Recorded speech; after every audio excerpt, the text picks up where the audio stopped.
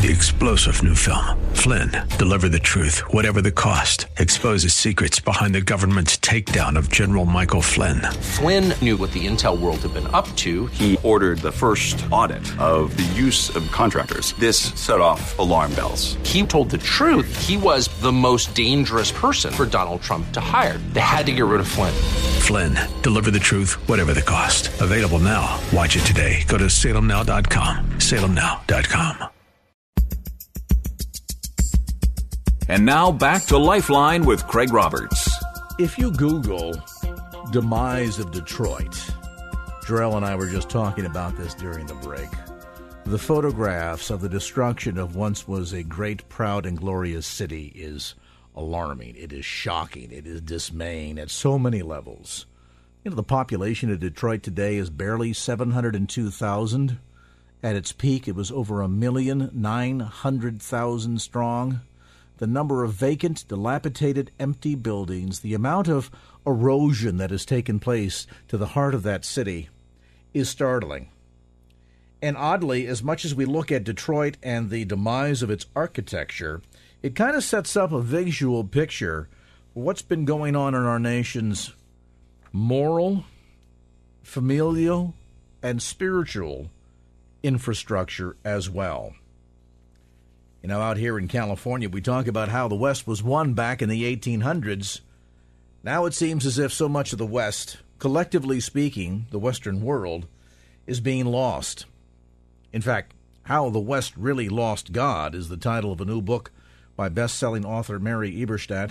And Mary, thank you for taking time to be with us tonight. Mary, by the way, is Senior Fellow with the Ethics and Public Policy, and we appreciate so much you taking a couple of moments to be with us. Oh, thank you, Craig. Thank you for having me. Boy, this demise of what we used to know as our nation, and I think anybody who spends any time in God's Word and any time reading the newspaper or watching the news has got to see it all around us. As much as we've seen the evidence of the horrific decay of what once was a great and proud city called Detroit, a lot of that's going on in the family and in, quite frankly, the church today in the West too, isn't it? Well, it is. If you look at the news cycle just from the past couple of weeks and you see all of these horror stories, that's just the latest example of what I think speaks to a lot of people. A lot of people want to know, well, what happened to God? What happened to God-fearing people? And they are right to wonder that question, because if you look at statistics from Western Europe, for example, you see a sharp fall-off in church attendance over the last few decades. In the United States, although it's more religious than Europe still, you see a rise in the number of people in their 20s who say that they are none of the above, no religious affiliation. So this idea of secularization or Christian decline, depending on how you want to put it, is real. But the question is, what's causing it? Since the Enlightenment, we've had a secular answer to that question, and that is, well, you can expect Christianity to decline because it's what Karl Marx called the opiate of the masses. It's a superstitious bundle of beliefs that will go away as people get more rational and more educated. And this is what a lot of sophisticated people think, including now.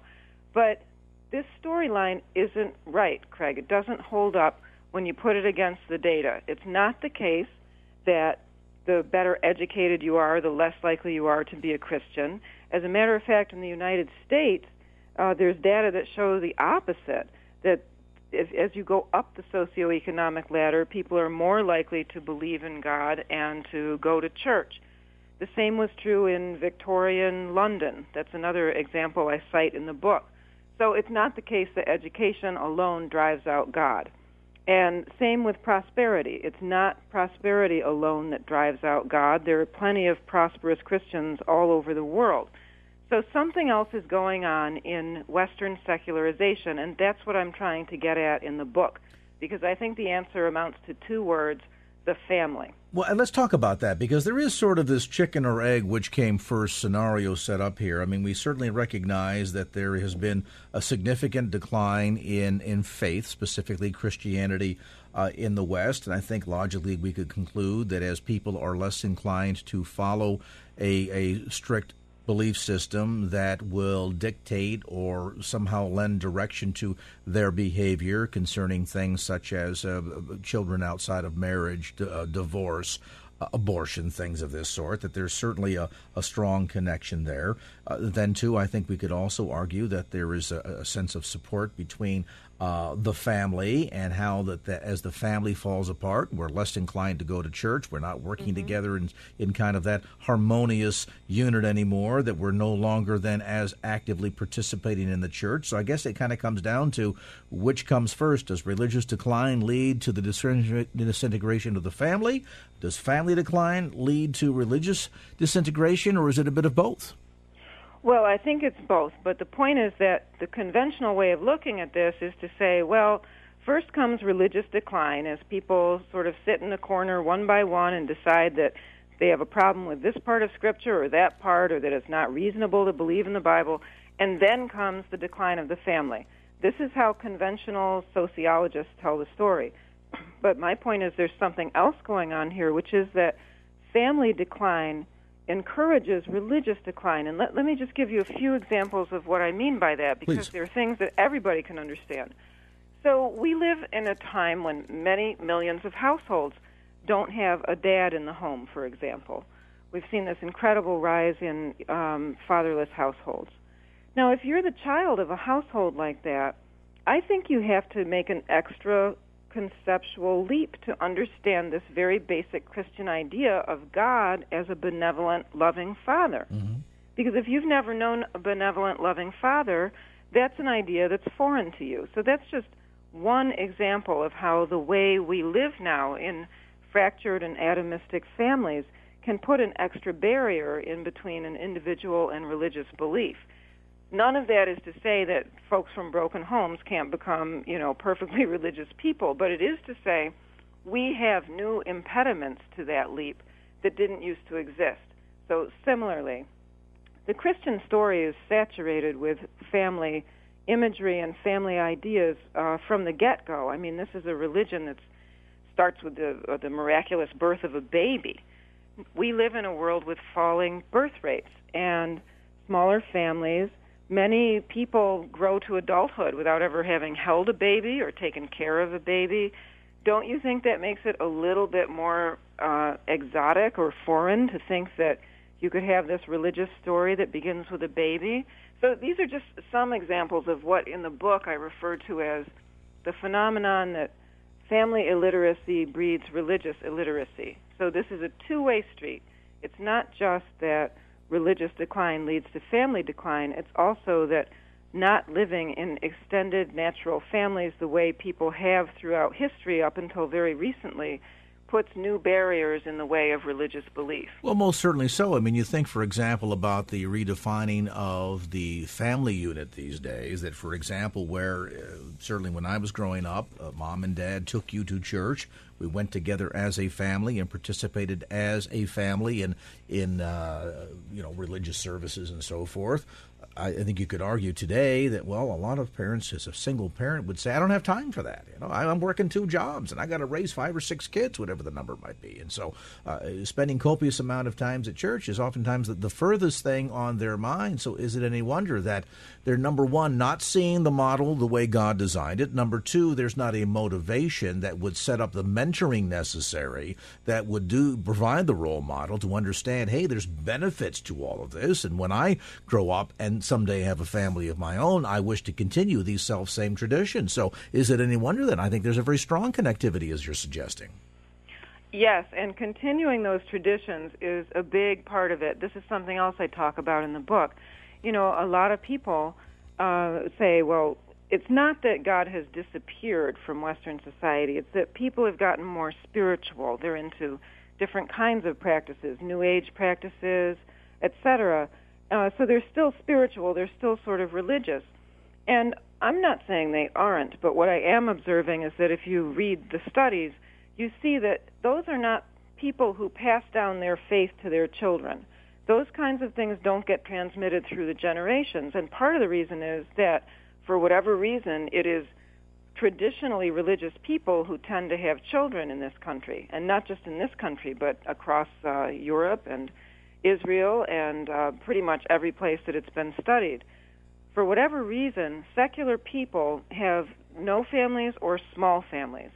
So what you see over time is that what gets passed down through families and families of size is traditional religion and not these variations. So non-traditional households, might go to church and regard themselves as Christians, but they're not likely to pass on the traditions of Christianity to their children and their grandchildren. And that's a really interesting phenomenon. And the other thing, too, we can make an interesting contrast and comparison here with the rise of the spread of Islam around the world and seeing that largely most of that is happening certainly not because of their effective evangelism tools, but rather because of the birth rate and the emphasis on the family unit, and procreating at large levels in order to increase the size and the influence and therefore the impact of Islam across the world. So they understand this, and this is something that for a long time, certainly in Western Europe, with emphasis on procreation, within the church, help grow the church's numbers as well. We're taking a look at a fascinating new book called How the West Really Lost God. Mary Eberstadt, best-selling author, is with us today.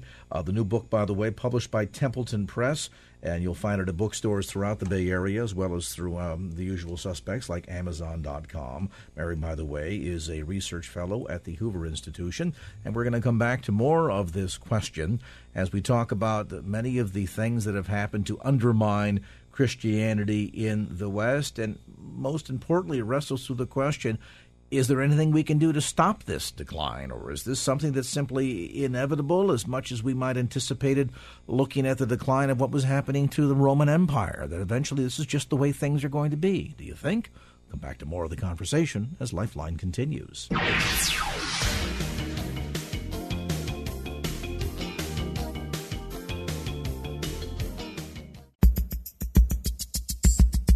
And now back to Lifeline with Craig Roberts. Mary Eberstadt is with us tonight. We are talking about her new book, How the West Really Lost God. And, we're seeing this strong connection with a lot of things, too, in terms of just the shift in our thinking, aren't we, Mary? I mean, in terms of the rise of things like moral relativism, secular humanism, things of this sort, which always kind of tend to take all of the kind of one by one dismantling the foundations of our faith, don't they? Well, there's that, and there's also the fact that the new atheists occupied the public square for a while, and between them and what's been going on in this administration, you could argue the Christians have been taking something of a rhetorical beating out there. But that does not mean that all hope is lost, and that's actually part of why I wrote the book, because I think there are a lot of things going on that point the way to a religious and with it a family revival down the road. How do we go about affecting that? I mean, as much as we recognize that there is a significant atrophying going on of not only the spiritual strength of America, but the West in general, and I think it's fair to include Europe in this, and then, too, the demise of the American family. We mentioned here at the start of our conversation, Mary, such things as the high rate of abortion, divorce in our country, single parents. You know that 70% of the births in the city of Detroit today are all to unwedded mothers. So looking at this, what can we do to help stem the tide or reverse this slow, apparent march toward the eventual destruction of Western society and civilization? Well, let me give you a couple of reasons, Craig, why I'm an optimist about this. First of all, in the book, the first thing I try to do is get rid of this idea that I think is the most prevalent idea describing religious decline, this Enlightenment idea that Christianity's eventual demise is inevitable, that as people get smarter and richer, they will decide that they can jettison this thing. This is not what has happened. The data don't show it. The timeline doesn't show it. So it's really important to understand, first of all, that the idea of inevitable decline has been contradicted by the facts. That in itself is grounds for optimism, I think. The second thing I think is really interesting is the relationship between Christian decline and the welfare states of the West. For many decades now, we've had these gigantic welfare states telling us that they can be counted upon to act as family substitutes. If you remember the Julia video that was part of the re-election campaign of President Obama, that one about the young woman who is helped from cradle to grave by the welfare state, from daycare to old age, that's an example of what I'm talking about. This promise has been out there, but if we look at what the welfare states of the West are doing now, if we even read the financial pages as laymen and laywomen, we see that these states are in incredible financial trouble. We see that the shrinking of the family and the fracturing of the family has put incredible burdens on the welfare state, picking up the pieces and bankrolling the fractured families of the West. And we see that down the road they are unsustainable because there are not enough taxpayers to go around. It's really as simple as that. It's more obvious in Western Europe than in America quite yet, but we are headed in the same direction, just as we were headed in the same direction with rates of family fracture and rates of secularization. So the point is, when the welfare states of the West are revealed to be incapable of keeping the promises that they have made, people are going to do what people always do in times of adversity. They go home. They go to church. They look for those elemental, organic connections of what's nearest to them. We saw this after 9/11, when many millions of people who had not been in church in a long time suddenly showed up, and it was standing room only in the churches for weeks and months after that event. I'm sure you remember that, too, because it was countrywide. Of course. That's an example of how real shocks to the societal system have a way of putting people back in touch with their roots. And for that reason, I think you can argue that down the road, out of the curtailing of the welfare state, or a more realistic understanding of the welfare state, you can actually see the seeds of family and religious revival. Sadly, though, a lot of this comes on the heels, as you suggest, when we've gone through some sort of a major crisis that kind of pulls us together, causes us to reevaluate our priorities, rethink the direction of our lives. It happened, certainly, Sandy Hook. It happened after 9/11. So at the end of the day, is it maybe things such as the current moral, political, economic crisis that, in a sense, might sadly create the groundwork for spiritual revival in the West? Yes, but I don't think it has to be catastrophic necessarily. One of the things I note with interest is that in 2008, during the economic crash then, a couple of interesting things happened that weren't much talked about. But one was the return of adult children to the homes of their parents because they couldn't afford to move out on their own. To the extent that this was noticed, people thought it was a bad thing. That they should have had the money somehow to move out on their own. But I see a silver lining in that, which is the unintentional reinvigoration of the extended family. And I always talk about extended family, not nuclear family. Nuclear family is, I think, too constricting a term. I think it holds people to too strict a standard. But the extended family, the idea of a family that goes through the generations and is connected in all kinds of different ways, I think we did see the reinvigoration of that kind of family on account of the downturn in 2008. Also in 2008, the divorce rate dropped. Now, that's a really interesting thing. And divorce lawyers themselves said that they thought it dropped because adversity made people think twice about something that's expensive and difficult like divorce.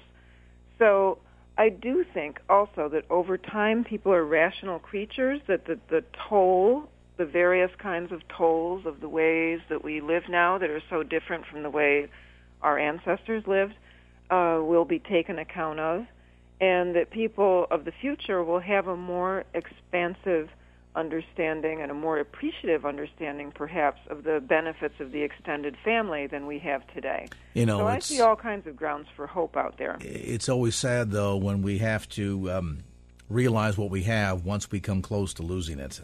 But maybe, as you suggest, Mary, hopefully, as we kind of get the clarion call out there, the word of warning, call the attention of folks, that those that have an ear to hear, that can hear what the Lord is saying to His church, can rise up and respond and help stem the tide.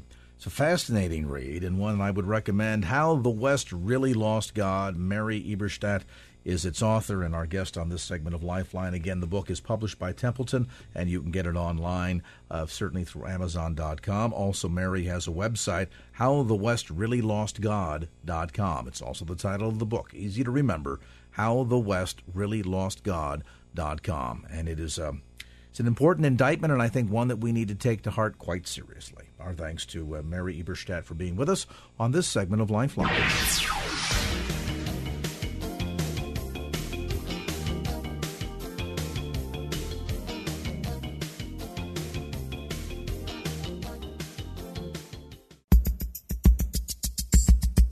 And now back to Lifeline with Craig Roberts. For those who have loved ones currently in the hospital, who have perhaps lost a loved one, it raises many of the why God questions. Why does God allow things to happen like this? And when we're in these kinds of times, whether we're talking about the tragedy of what unfolded yesterday in Boston, to the loss of a child, to maybe just the day-to-day challenges that we face in life, oftentimes we feel as if we're kind of groping about, and we're wondering in the middle of the darkness of our experience, how do we find God? Coincidentally, a new title of a book called Finding God in the Dark, and it's co-written by my next guest, Ted Gluck. Ted, of course, has been on the program previously. We talked to him some months ago regarding his best-selling book, Dallas and the Spitfire. Back again to join us today, and Ted, it's always great to have you on the show. Hey, Craig, thanks so much for having me. Really appreciate it. Boy, the timing of our conversation today in the wake of the tragedy of Boston yesterday, again, it just touches on so many levels emotionally and spiritually. Kind of give me your overall sense, particularly in the spirit in which you wrote this book along with Ronnie Martin. We're in these moments, be it the tragedy of yesterday to simply maybe losing a job, losing a loved one. We grapple with this sense of where God, why God?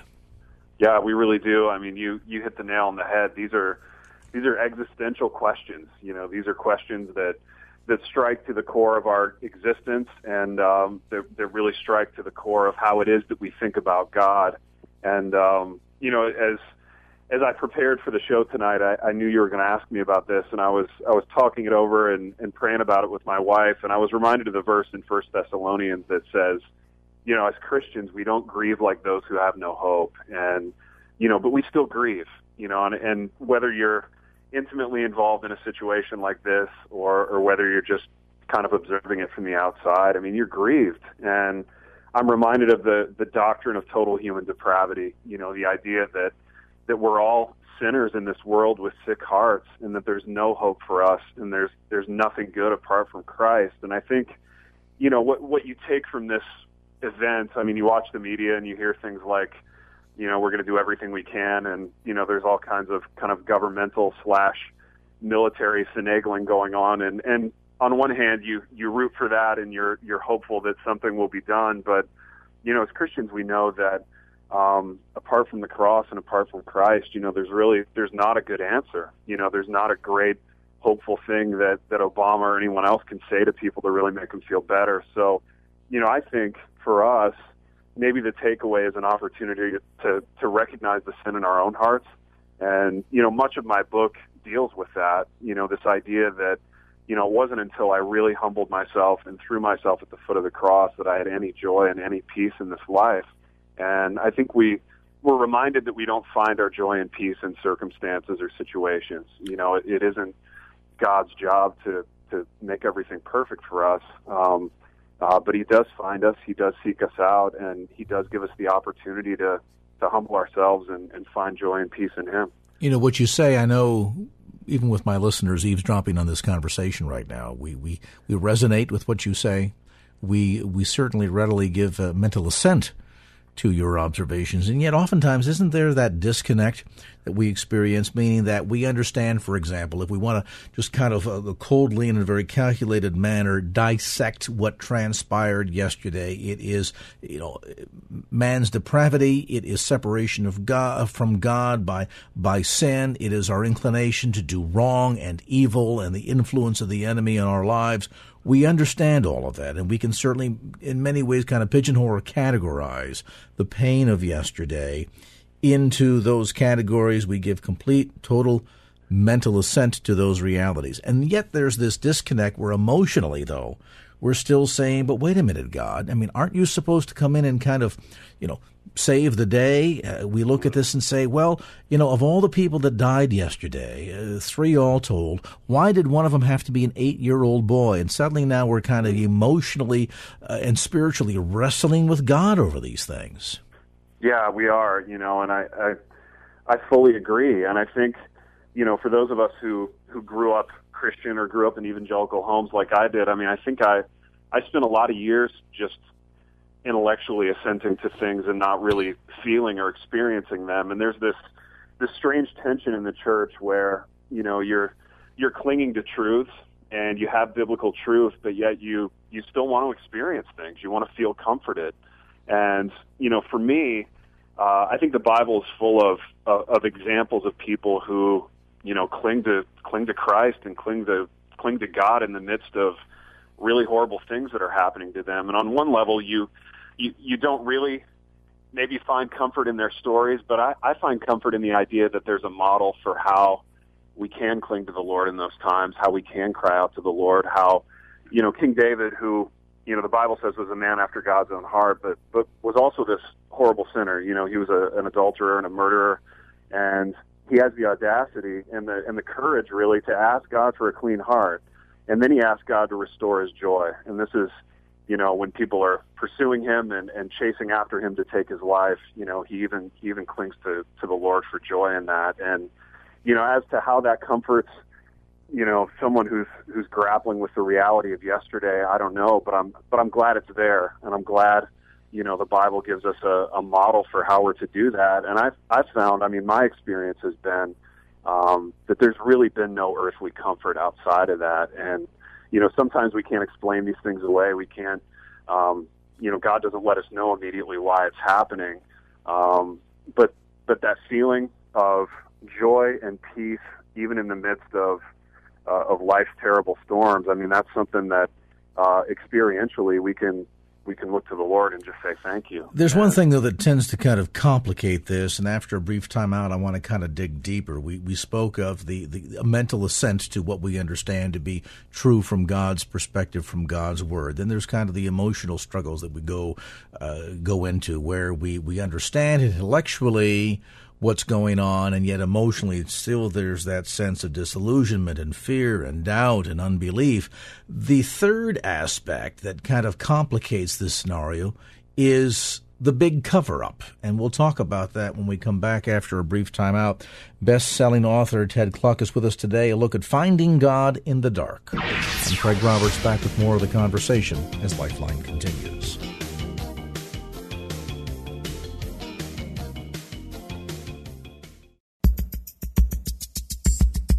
And now back to Lifeline with Craig Roberts. We continue our visit with best-selling author Ted Kluck. He, along with co-author Ronnie Martin, have written a new book called Finding God in the Dark. Now, we talked a bit about that sense of giving mental assent to what we know are the realities of what's going on in these kind of circumstances, Ted, and yet oftentimes being just overwhelmed by emotional senses of doubt and fear and disillusionment. But then there's kind of the other third item that I think tends to complicate this, and you talk about it in the book. It's something that we evangelicals in particular seem to be very adept at, and that is kind of faking our way through pain.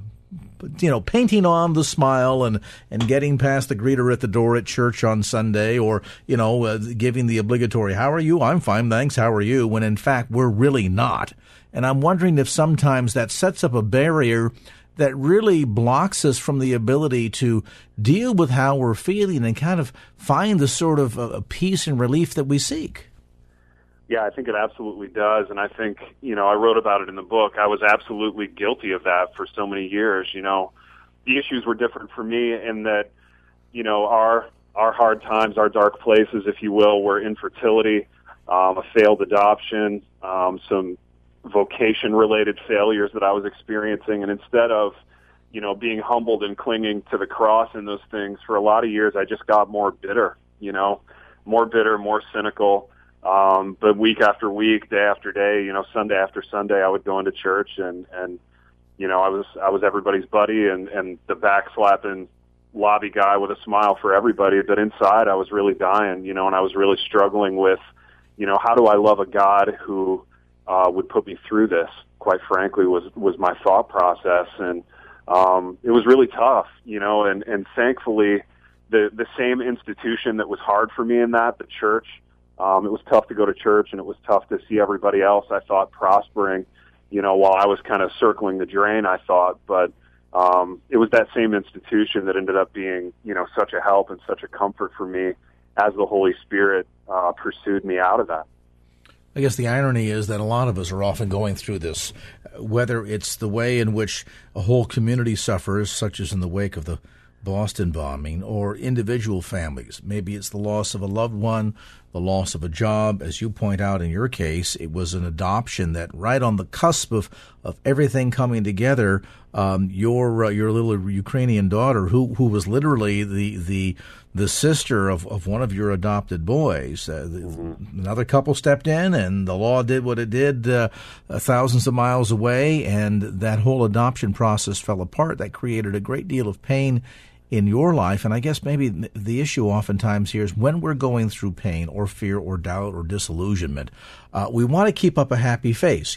Nobody typically posts on Facebook what a terrible day that they're having or what an awful meal that they had. We all tend to kind of want to be happy and sort of, put on the dog, so to speak. And yet behind that mask oftentimes lurks an awful lot of pain. Yeah, that's so right, man. I think oftentimes we're our own best press agents. And, from being in Christian media and Christian entertainment, as I am, there is this often kind of creepy, motivation to self-promote. And I found myself doing a ton of that, again, on Facebook. My Facebook persona was, I was this happy, successful guy with a great family and, all kinds of success and all kinds of exciting things happening. But for anybody who knew me then or anybody who was close to me then, the opposite was really true. And it wasn't until, I heard some convicting preaching. It wasn't until I went to some friends of mine in the church, a pastor and an elder, and just said, look, I'm struggling here. I'm really dying here. I'm really bitter, and I need your help. Thank God, for me that the Holy Spirit pursued me in that way and kind of led me to do that, because I think even though the circumstances really haven't changed, this book isn't one of those stories where, we pray a couple of times and then we get rich and have a bunch of kids and everything starts going right for us. The circumstances are the same essentially, but Christ has given me a lot of joy and a lot of peace in the midst of that. So I'm thankful. What's the big takeaway? As both you and Ronnie have shared a lot of personal pain in this book, what are you hoping to be the big takeaway for readers and for our listeners tonight?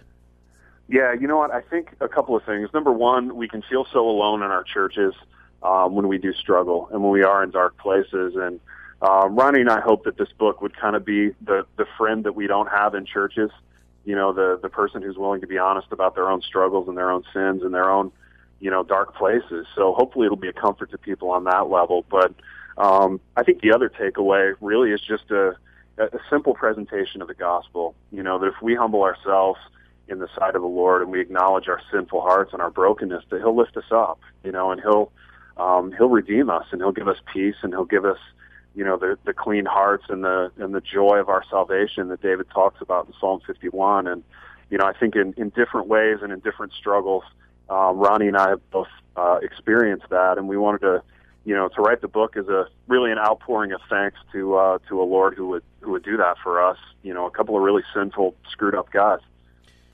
We have a lot of observers right now who they themselves are asking questions, who do not currently have a relationship with the Lord.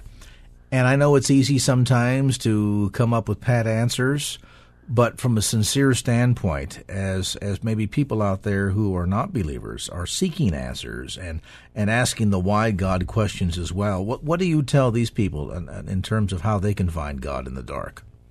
I think keep asking and keep seeking, and the Holy Spirit will find you. I think we serve a Lord who finds us and who pursues us and who loves us enough to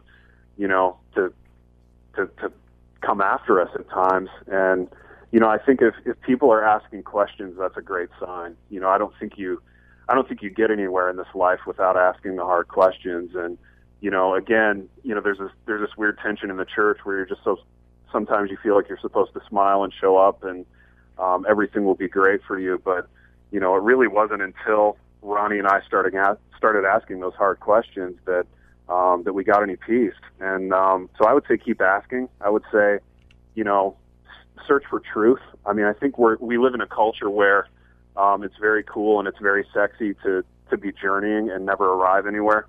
It's cool to be a seeker, but not a pursuer of truth. But I would say, seek hard after truth in Scripture and see how the Lord reveals Himself to you. A look at Finding God in the Dark. Ted Kluck, along with Ronnie Martin, the authors of this new book.